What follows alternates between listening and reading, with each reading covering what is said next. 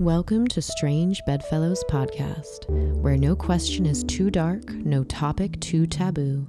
Join us to explore sexuality, self-help, and politics with our expert guests and friends.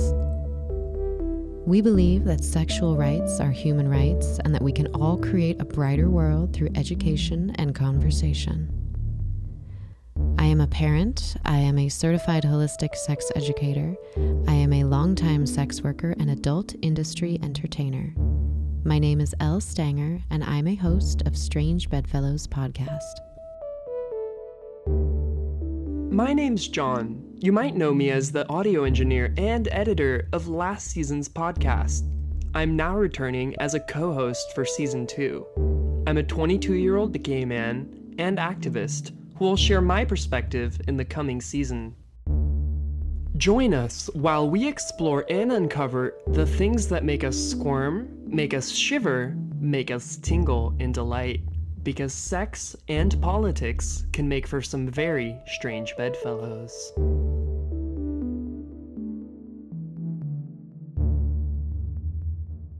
Welcome back to Strange Bedfellows Podcast. We are here with Catherine Friedman, who is a therapist offering treatment in psychotherapy and specializing in PTSD, depression, anxiety, trauma, grief, and loss. Catherine also specializes in sex therapy and couples and relationship counseling. I'm reading this right from your lovely website. Stumptown Sex Therapy says that Catherine works with many clients who are trying to manage the aftermath of childhood emotional trauma, abuse, and neglect, such as adult children of alcoholics and adult children of parents with personality disorders. Catherine also specializes in working with clients with chronic relationship difficulties, which, no surprise, if you have the previously mentioned, you'll probably have the latter. Exactly. Catherine is available for contact at stumptownsextherapy.com, or you can follow her on Instagram at stumptownsextherapy. So, hi, John. Hey. Good evening. Good morning. So, Catherine. Yes. We met at a training for sex therapy or sex ed professionals. We hit it off right away. Yep. We have a couple things in common, but also I'm so here to learn from you. I got to witness this beautiful scene where you were tied. Yeah. In rope. Which, we've talked before a little bit in previous episodes here how it's kind of a tricky gray area for licensed professionals to interact with hot button issues like sex work. Yeah. And sexuality. So I want to ask you first, how did you get started with any of it?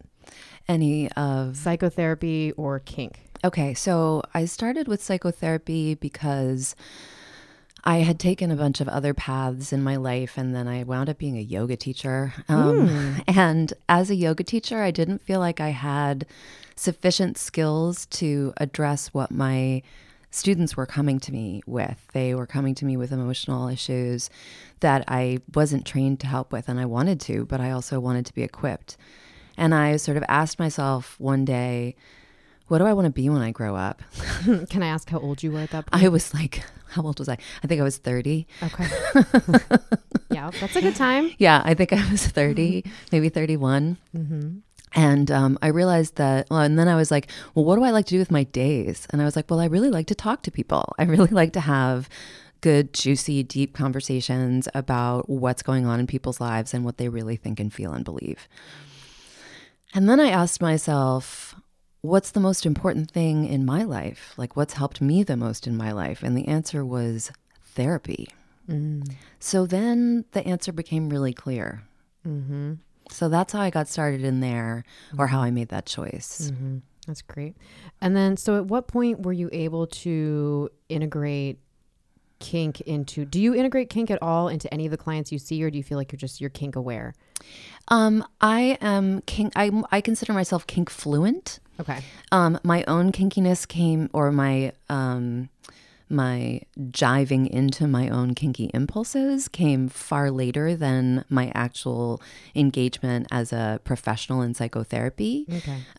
But now what I do is that I come out as kinky to any clients that come to me with concerns about themselves as kinky or who are sort of tentatively testing the waters, because I want to normalize for them and let them know that they don't have to educate me. Mm-hmm. And I bring it up only because otherwise we're not really going to probably talk about your kink life very much at all. No. Or at all. But I bring it up because a lot of people who go into kink are like, God, why does this feel so good? And then they realize, oh, there's studies that show that people can do role play and it can be very therapeutic or whatever. So there's a little bit of a crossover there we wanted to acknowledge. Yeah. Yeah. So are there some, you said that in serving your yoga population, you noticed that you couldn't really address all of the issues. So what are some of the commonalities that you were seeing with people with anxiety issues?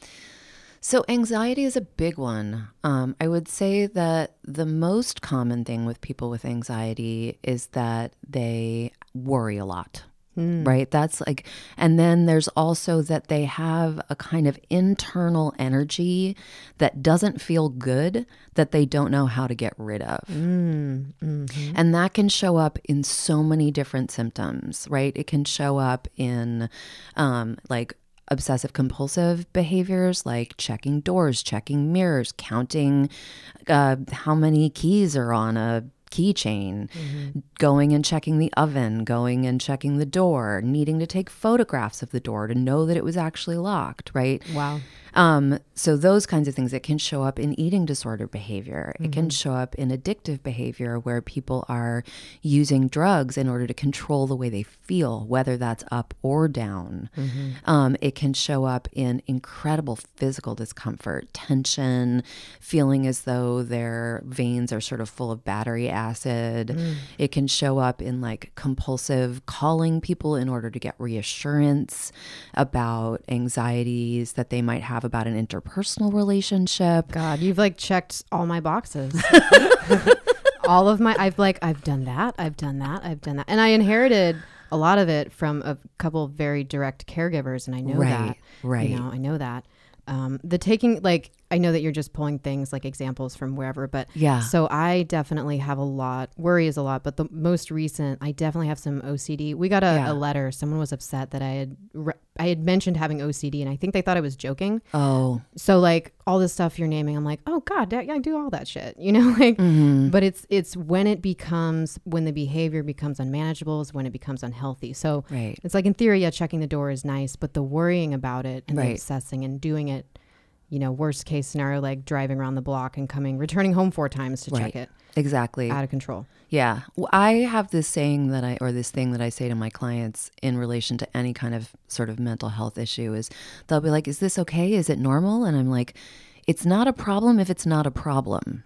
But if it is a problem for you, then it's a problem, right? So there's nothing inherently wrong with feeling like you need to check your door. But if it's interfering in your life in such a way that you can't live your life the way that you want to, then that's a problem. Distress. Is it causing you distress? Exactly. Right. If it's causing you distress. Same thing with, you know, erectile issues. It's totally. Like, is your dick being soft for half the time causing anyone distress? No. Right. Cool. You're like many other, you know, couples. Yes. It's like when I fuck with B, it's like, why would I expect his dick to be hurt all the time? But we don't worry about it. Right. Because we know how that's how, and a lot of times just having information helps. But, okay. So John, what's coming up for you right now? Same way, like you said, like it checked all your boxes. I was like, yeah, a lot of boxes got checked for sure. Yeah. And I didn't even put everything in there. I mean, oh no. Yeah, no, I had to interrupt you. Yeah. So I want our listeners to consider, if you have some anxiety issues, you know, what are the ones that maybe you could stop feeling bad about? Because it's not that, like, again, I will put a thing over my hand to open a public door. Yeah. I know that's kind of silly to a lot of people, but I'm aware that I do it, but it doesn't cause me distress, you know, because I'm not like layering my hand in gloves or something where I would, you know, like my child could still be like, why'd you do that? And I feel like I can comfortably explain it. But then otherwise maybe realize some things that are unhealthy patterns you want to try to address or break free of. What are some examples, do you think, of these things making it difficult for people to socialize or like date, have sex? Like the constant worrying. Yeah, the constant worrying is definitely kind of number one. And within the constant worrying, having kind of having low self-esteem and always questioning their own motives and questioning their own behaviors and how people are going to be assessing them and feeling like they're being watched and being judged all the time. Mm-hmm. So do you think that some of those things could come from maybe a caregiver that swings really high and low? Yeah.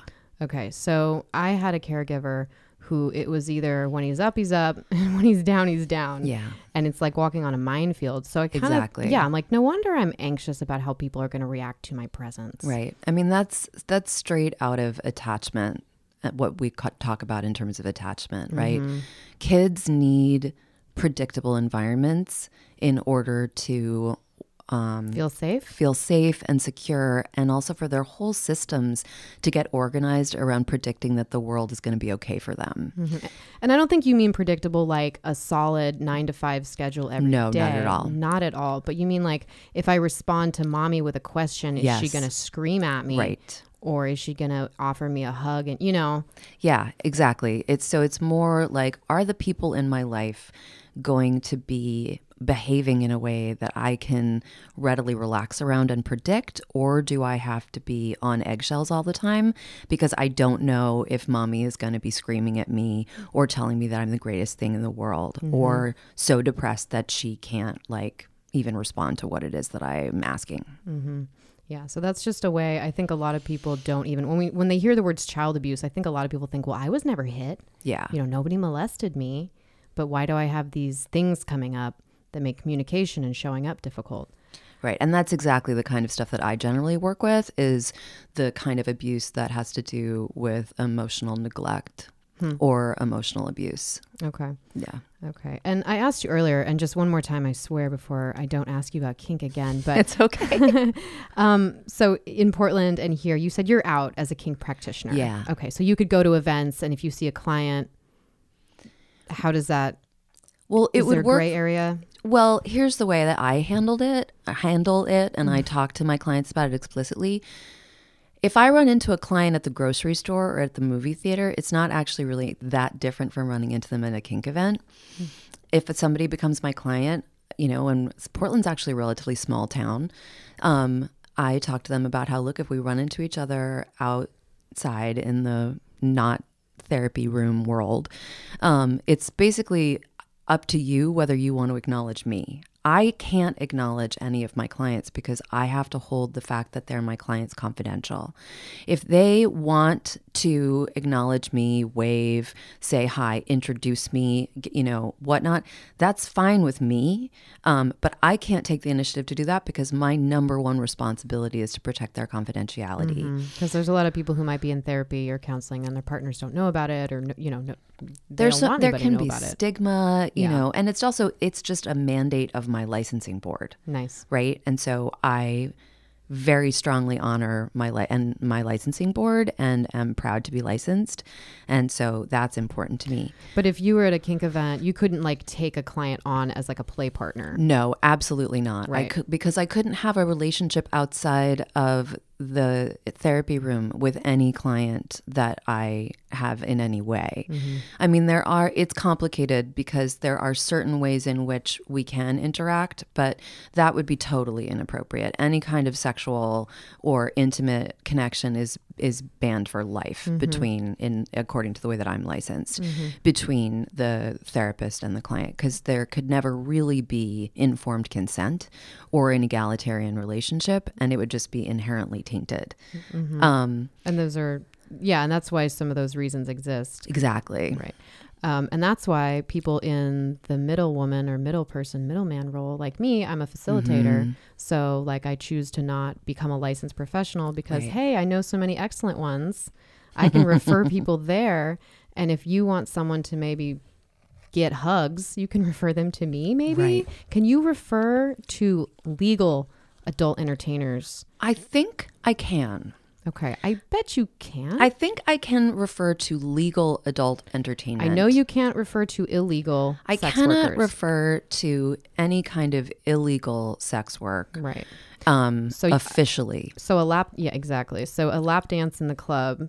I think I fine. can recommend that. Yeah. Like in the event I have a client who's having difficulty with intimacy and they might want to try it out in a lower stakes kind of emotional situation and see what it feels like to just be with another person's body in a respectful way. You know, on my end, I've had people tell me that their therapist suggested they go to a safe strip club. Like Yeah. I've had, God bless you, I've had people show up at my lap dance for that reason. I don't know Yeah. how many, but at least a couple. So I think that's okay. Yeah, I mean, I would probably do that. I'm fairly sure it's ethical Yeah, because it's legal. So, right. Which is one more reason why we need to decriminalize prostitution. oh my gosh. Because then people with other types of things that I can't provide for, I can't work with someone's erectile issues in the lap dance room.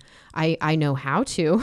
But, Right. You know, but I would like a different venue for someone to, you know, or like further licensing, or can you Yeah. imagine if a certified sex educator could also work as a certified sex worker? Well, I think that would be incredibly beneficial. And I really, really, really wish that I could legally refer clients with sexual anxiety to sex workers. Thank you. And I know that I am not the only clinician who feels that way at all. But at this point, I can't because I have to protect my license. Mhm. Oh, absolutely. Yeah, please do. You're valuable. So Can I just say that the one other issue around running into clients in a kink environment is that I'm also vulnerable there.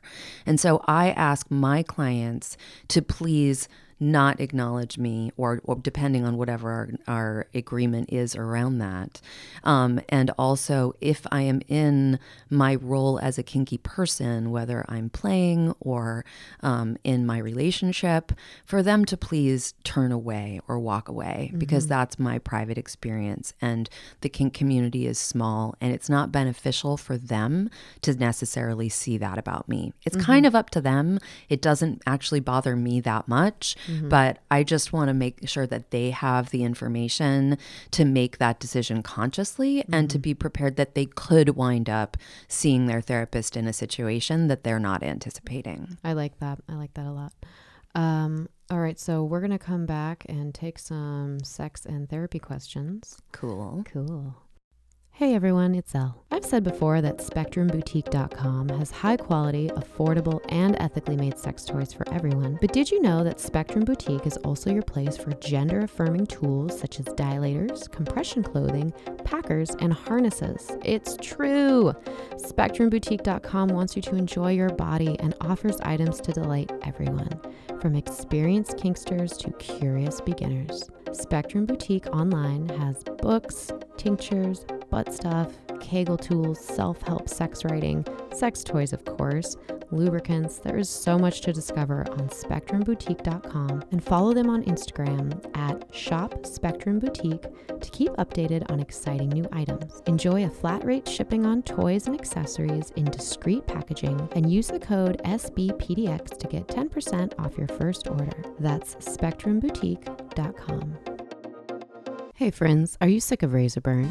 Have your nethers cleaned up by the pros at Netherlands Wax in Vancouver, Washington, where experienced owner estheticians have performed literally thousands of Brazilian waxes. Netherlands Wax is gender-neutral, sex-positive, trans and queer-welcoming, kink-positive, and body-positive. We are just over the 205 Bridge in Vancouver, Washington. Worth the drive. Find us on Facebook, Yelp, or NetherlandsWax.com. Welcome back to Strange Bedfellows Podcast. We are your self-help, sex, politics podcast based out of Portland, Oregon, but for anyone, anywhere. We are talking with Catherine Friedman. You are a psychotherapist at StumptownSexTherapy.com or on Instagram at StumptownSexTherapy. Do you ever wonder about, you're not going to get kicked off. You probably don't post anything. I don't post anything explicit enough. I'm careful about my photos and I don't really post sexy photos. Occasionally there's a rope photo. Nice. But yeah, I'm not that worried about it. Good. I also try to protect it. So Good. All right. So we're going to take some listener questions.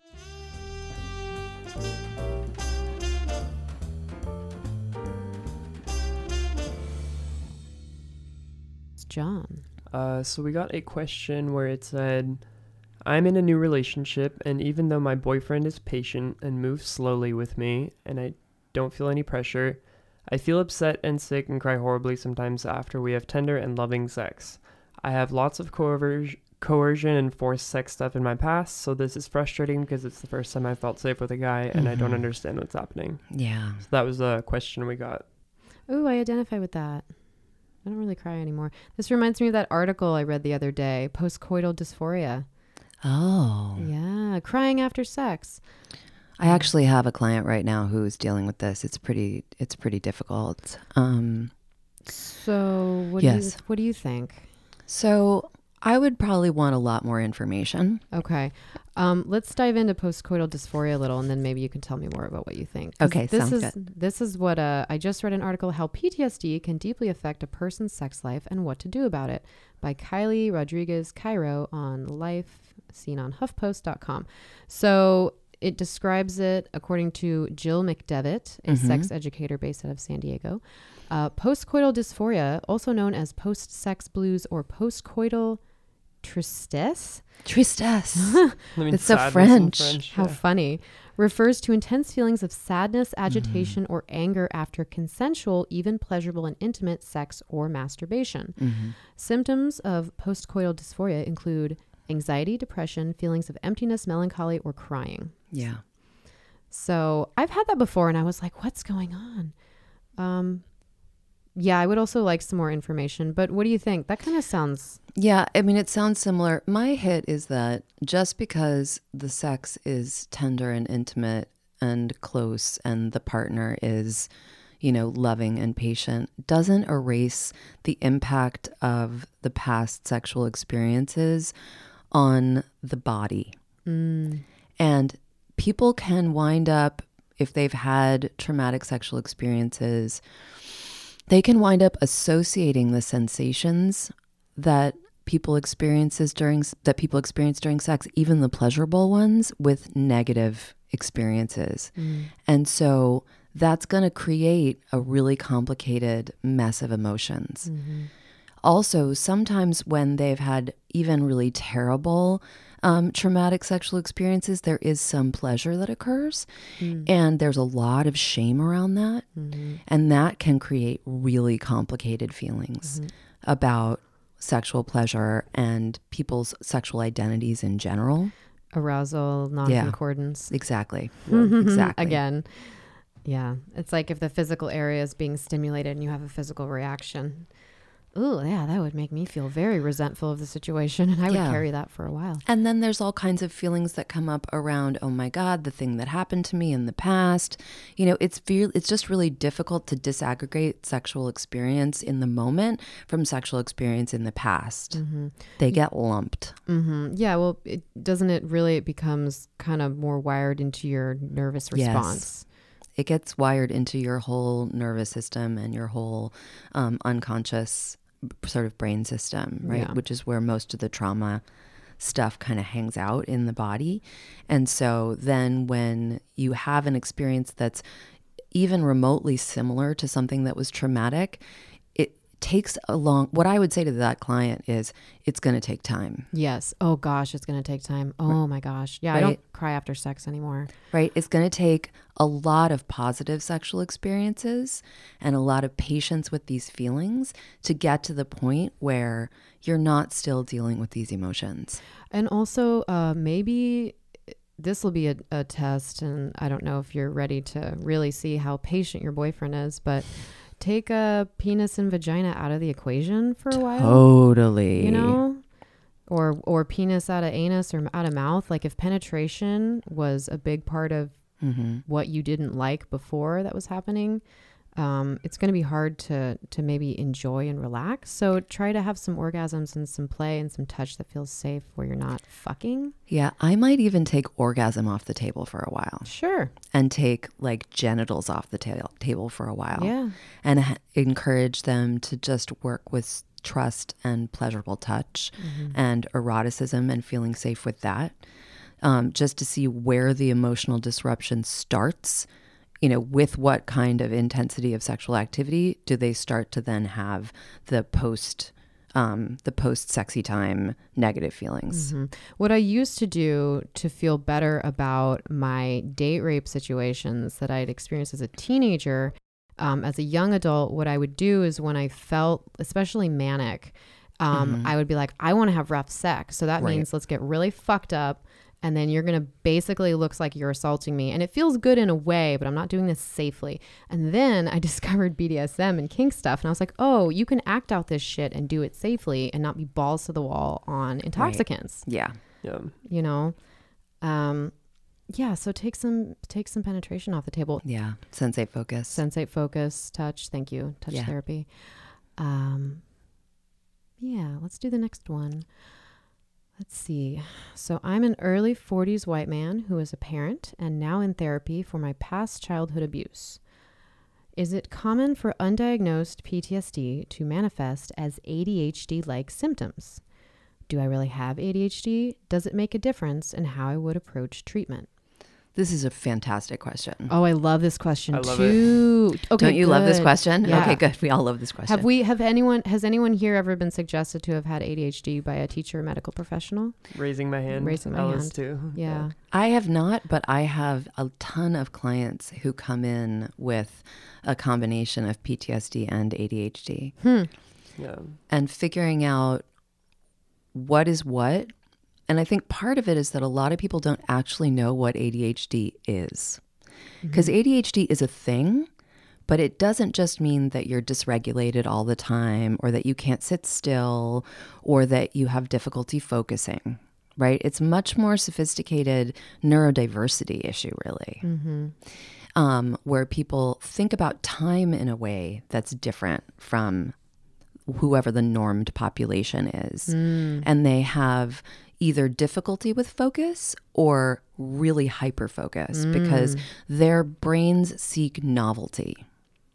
So they have a really hard time doing things that they don't want to be doing because boredom is not something that they can really tolerate.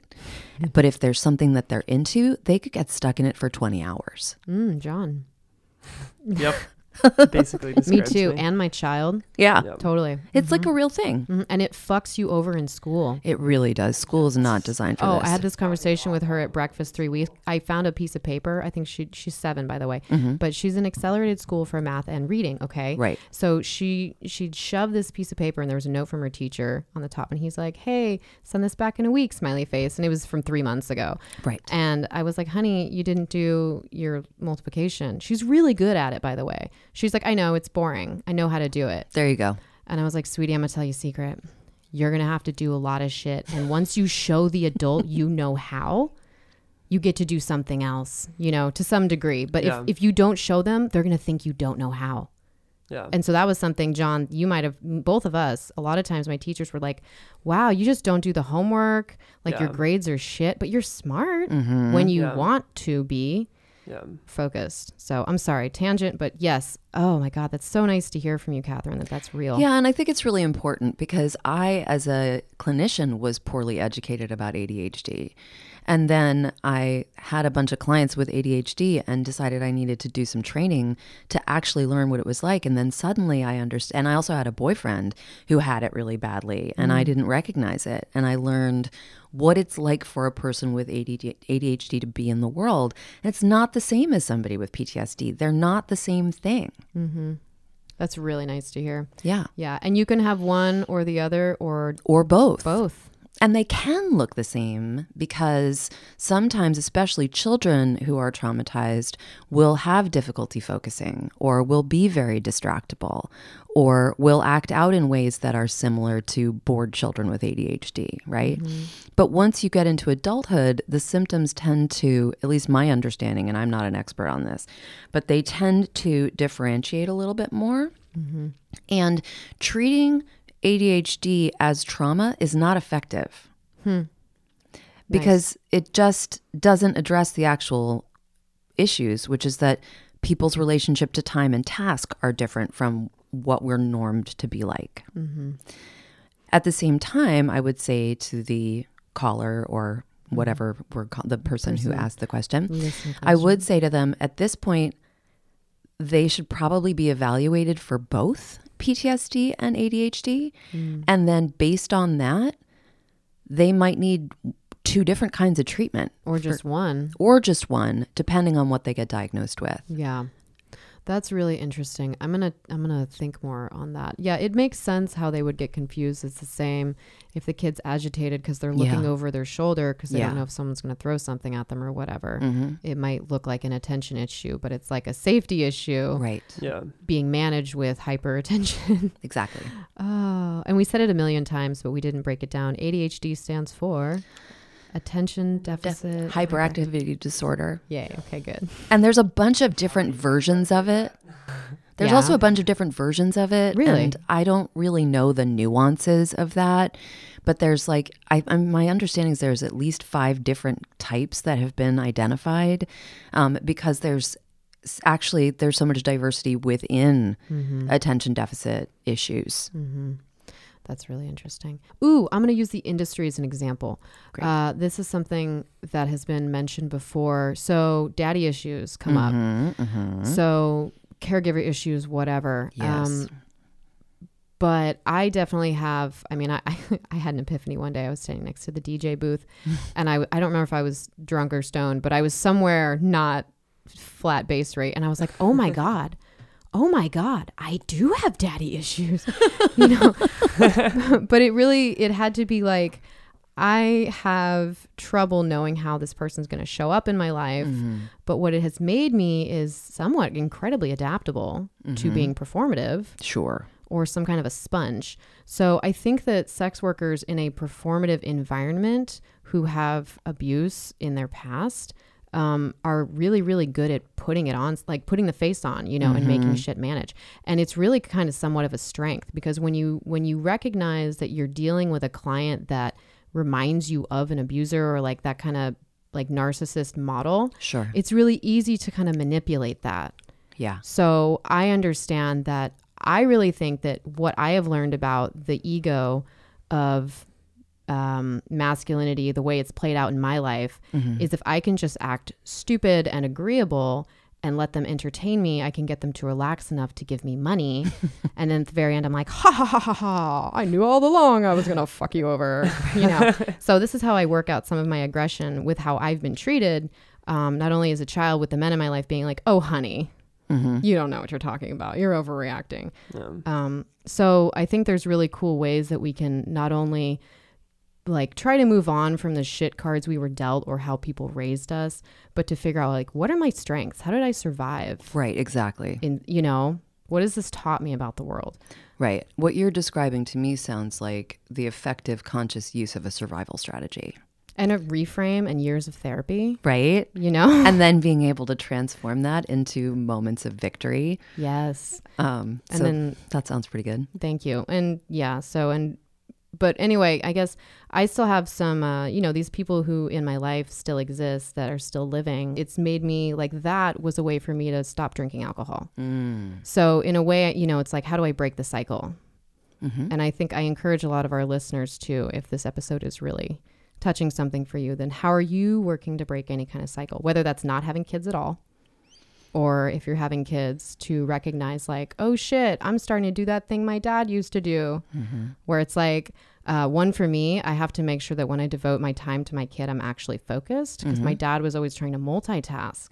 Yeah. So just being like feeling dismissed, like that's an example I feel comfortable sharing.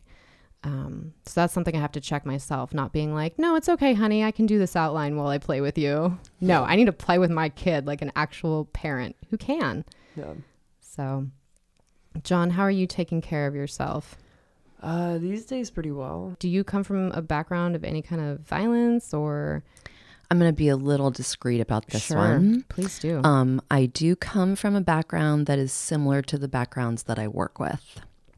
Okay. So what that means is that I have an intimate knowledge of growing up in a home that is not stable or safe because of the mental health or substance use of the people in it. Yep. And that sounds, again, very, very common for a lot of the listeners that I hear from anyway. In terms of the relationship problems that people describe, a lot of people, I think, fall into a relationship with folks they actually don't feel comfortable with communicating with at all. Yeah. Just from a power dynamic that formed early. Yeah.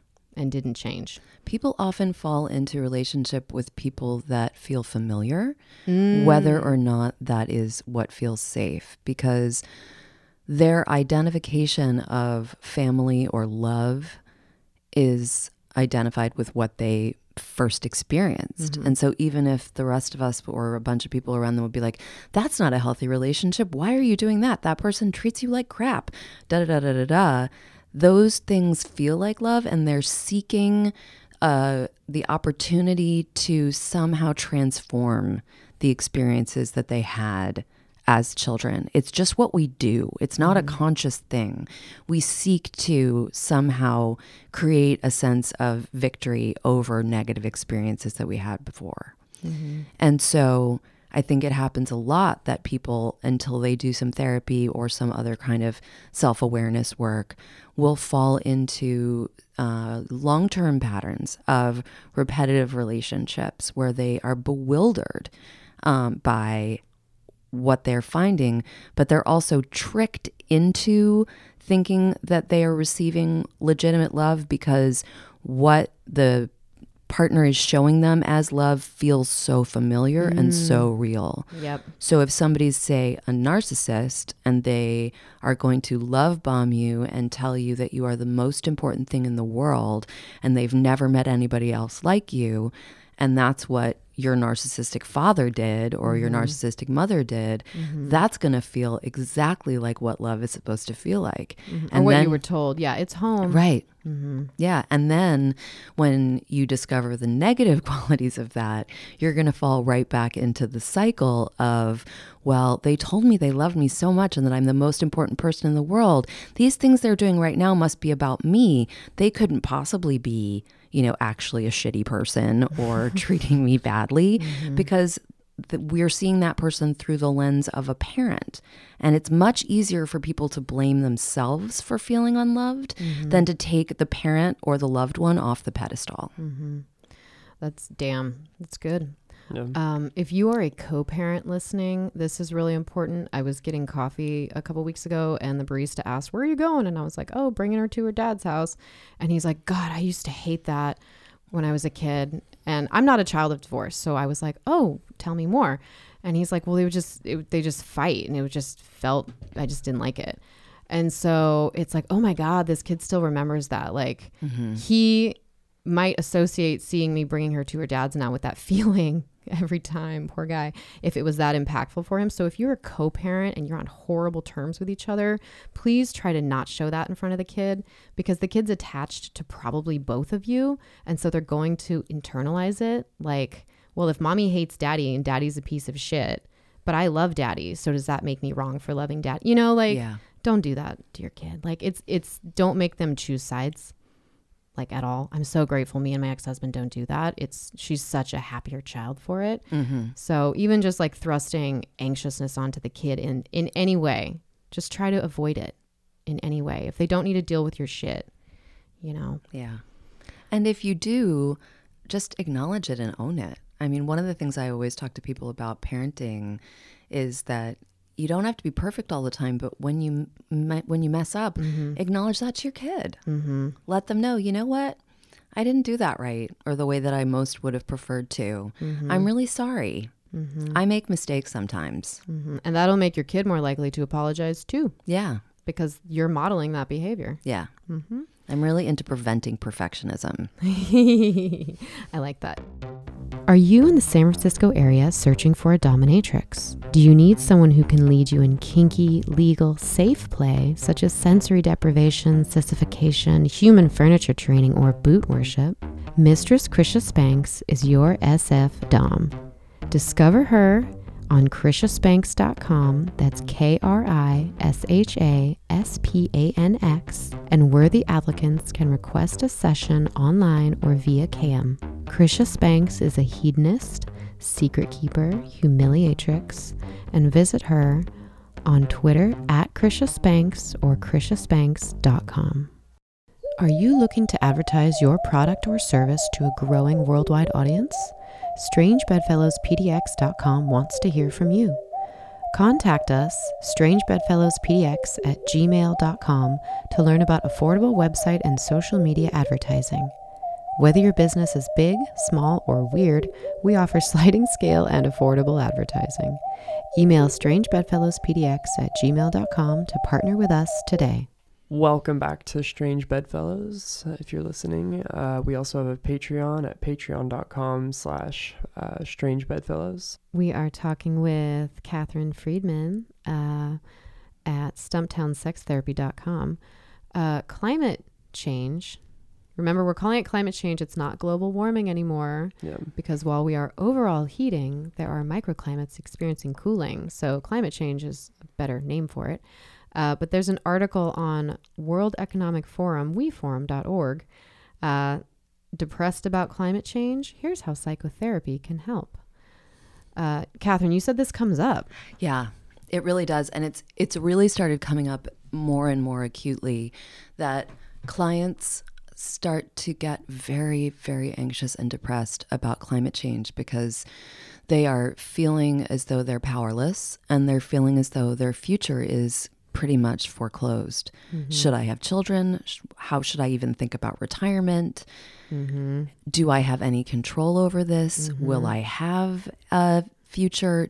Do I need to find a partner, or should I just live my life not even bothering to try to find a partner if that's their goal in life? Mm-hmm. And they get very, very anxious. And so clients who are already anxious will focus on this. And then clients who aren't even necessarily that anxious will get very anxious and depressed. And we'll spend whole sessions talking about it.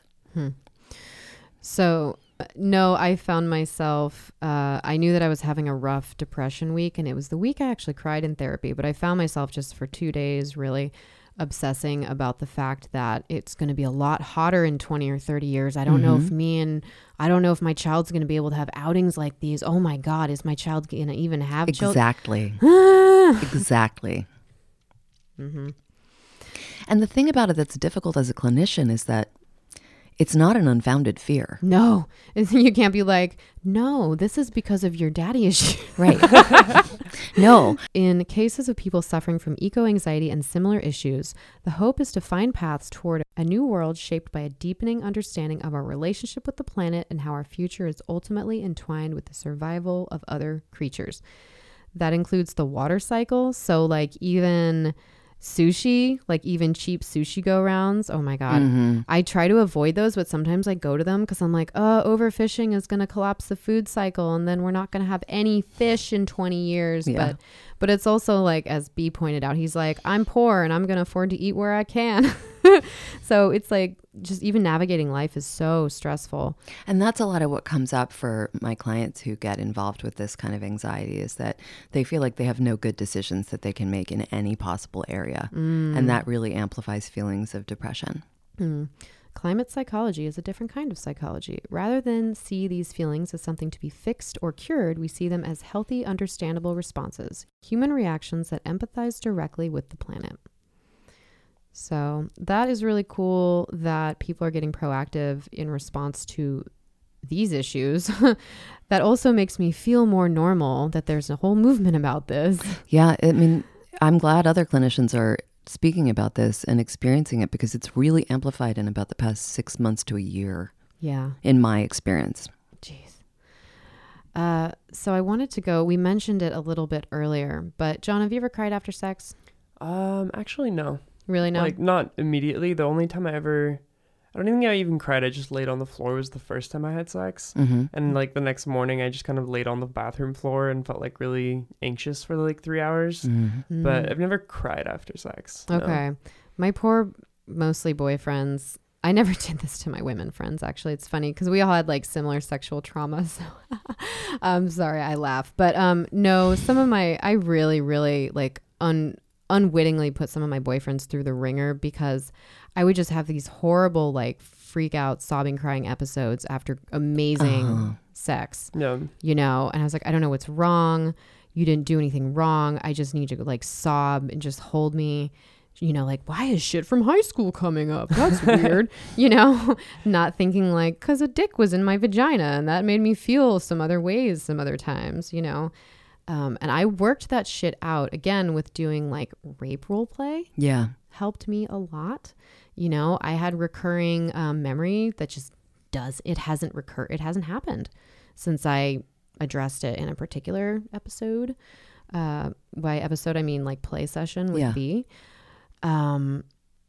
So I really, really like, I don't know, there was so many good things in the news lately. It gave me a very optimistic feeling about our future, perhaps. Like there are people that are working very, very hard to try to save humanity. Well, and I think that a lot of people in the sex therapy field who are interested in the potential role of kink in healing trauma are trying to figure out how to do that in a safe and sort of clinically advisable way, because it can be real, like you said, it can be unbelievably healing, and it can also be really re-traumatizing, depending on how well you're making your decisions, how you're planning your scene, how much you trust your partner, and on your partner. Yeah, and on your partner and their ability to hold that space. Yeah, it's not something I would lightly recommend for many people, but if they're here listening, I think they're big enough. This article says 46% of women reported experiencing postcoital dysphoria at least once in their lifetime, according to a 2015 study by the journal Sex Medicine. And a history of childhood sexual abuse was found to be the most important predictor. A history of physical abuse, emotional abuse, and sexual assault in adulthood also appeared to be risk factors. Similarly, in the Journal of Sex and Marital Therapy, same for men. So postcoital dysphoria in men tends to be people with a history of childhood sexual abuse. So that's no surprise. It says many survivors will disassociate or essentially tune out at the time an assault is happening. And this feeling can linger long after the abuse is over. In fact, disassociation is one of the common symptoms of PTSD, which makes it more difficult for sexual assault survivors to feel connected to themselves, their bodies, their loved ones, and the world around them. This is, again, another, I feel like at this point in some of my sex work that I've done like 1,000 times over, easiest example is a lap dance that I really don't like. If it's really full contact and it's like they're going to be touching my boobs and everything, and I don't really work in full contact club right now, but it's not really pleasant all the time, and you got their breath in your face. They might try to lick you and shit, but it's really easy for me to turn on my disassociate button. I just stop feeling as much, and I become robot, and I know what to do. And I think that's so powerful and rad. Well, in that case, it's a skill. It is. That's not something I could do until recently. And I can't do it with a new stressful situation because my body reacts accordingly. It goes into fight, flight, or freeze, or not freeze, but fight or flight. But yes, it's a rad skill to have that I've like learned. I've heard from other sex workers that they can also do this too. But if you are a person who is having trouble connecting to your partner, try to also figure out if there's any associations that you can change. Like maybe if any of your bad memories happened in a bed, try to not have sex in a bed or, have touch in a bed. I think another factor that may contribute to this postcoital dysphoria situation, and that is really critical when we talk about PTSD, is grief. Because a lot of times what happens when people have a positive experience is that they realize all that they have lost and all that has been taken away from them by those negative experiences. And they start to actually mourn having had these horrible experiences in the past. Oh, wow. That they may or may not have ever really had the opportunity to feel the sadness or the anger or the frustration or the powerlessness or the rage or what have you. And so there's the physiological component and the physiological association, but there's also the psychological component of delayed emotions. Because most people who experience, especially early childhood sexual trauma, have never had the opportunity to really just cry it out. Nobody was there to hold them afterwards. And they didn't get to complete that cycle of something terrible happened. Oh my God, I found safety. Now I can actually let out the emotion. And that cycle wants to be completed. Do you ever feel like you see people engaging in self-harm behaviors as a way to try to experience some kind of catharsis? I screen out people who do self-harm behaviors because Really? I used to, who do current self-harm behaviors, because I used to work exclusively with clients with borderline personality disorder for a period of time, many of whom were self-harmers. And self-harm is really, really lethal in a lot of ways. It's not always lethal, but it's very tricky to deal with. I have lots of not current, but former self-harmers in my practice. And I do absolutely think that one of the roles that it can play is catharsis and endorphin release and a feeling of control over what you're feeling in that moment, right? Oh, definitely. Yeah. That sort of thing. But it's we've actually, both been cutters before. Yeah. Yeah. Right. So is what I'm saying makes sense to both of you. Oh, That's what you totally. experienced. Yeah. Yeah. But it can also play other roles that are also very complicated and that can escalate in ways that are can lead to more lethal behaviors. And I'm very cautious with that. I definitely, here's when I feel bad about this. In high school, I locked myself in my friend's bathroom with a bunch of knives, and I knew that I was scaring him, and part of me kind of enjoyed it. Right. That's the thing. So the attention getting That's the piece. is a thing. Yeah. I really want to honor and respect the survival component of I'm going to control the way I'm feeling. I'm going to give myself maybe a rush. You know, I'm going to get high from the endorphins, like that piece. But I get very cautious about any possibility of reinforcing what is often called attention-seeking behavior. I really want to try to be as not negative about it as possible, but the way in which that can then cause people to escalate the way in which they harm themselves in order to get more attention. And it's not deliberate, it's strictly behavioral, right? It's this behavioral reinforcement. And that's something that I currently don't work with, and I recommend people work with people who specialize in that because it's very exhausting work, and I've done it and I don't want to do it anymore. That's fair. That's totally fair. Yeah, I should probably apologize to my friend. Oh, God. Yeah, well, see, this is why, like, you know, I've been an emotionally abusive person to partners in the past because it was stemming from my own abuse. So, and that's why I went into therapy, because I was like, oh my God, like, I don't like me at all. You know, and it was leading to unhealthy behaviors like alcohol abuse, you know, shopping addiction, Right. unhealthy sexual behaviors. Like, this was all before I went into therapy. Right. And, you know, I make the joke now, I'm like, I'm fixed, but, you know, I'm better. I'm so much better. I would not be able to do this show if I was the same person, Right. you know? And I think that really speaks to the question that you asked at the very beginning of the show about anxiety behaviors, right?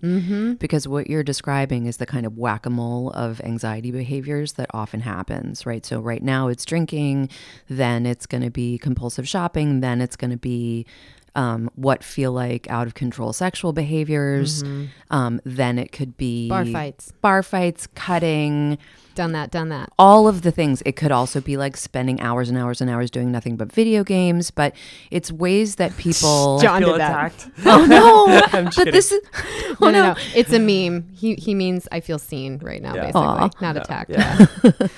But Yeah. that's that with people who have a certain kind of trauma that makes them feel extremely negative, right? Or what we might call dysregulated all the time. There are these attempts to regulate through other behaviors that can be destructive Yeah. for them. Right.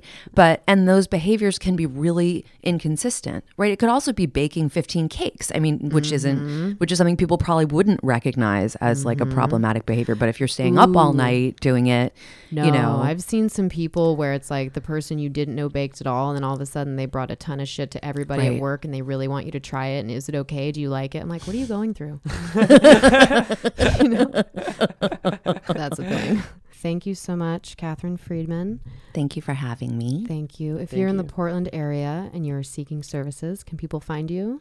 People can find me at my website, which is stumptownsextherapy.com. My practice is currently full, but I am always happy to refer. And also I have a waiting list. Nice. And if you want to follow my writings on things like sex and therapy and kink and various other issues, We feminism, We do. I have an Instagram, which is at stumptownsextherapy. Cool. Thank you so much. And then listen to the after show. Let's talk about who knows what on patreon.com/strangebedfellows. Thank you. Thank you. Thank you.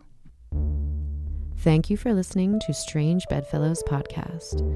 To find behind the scenes, photos, bonus clips, and journals from your guests and hosts, type www.patreon, that's patreon.com/Strange Bedfellows and join for only $1.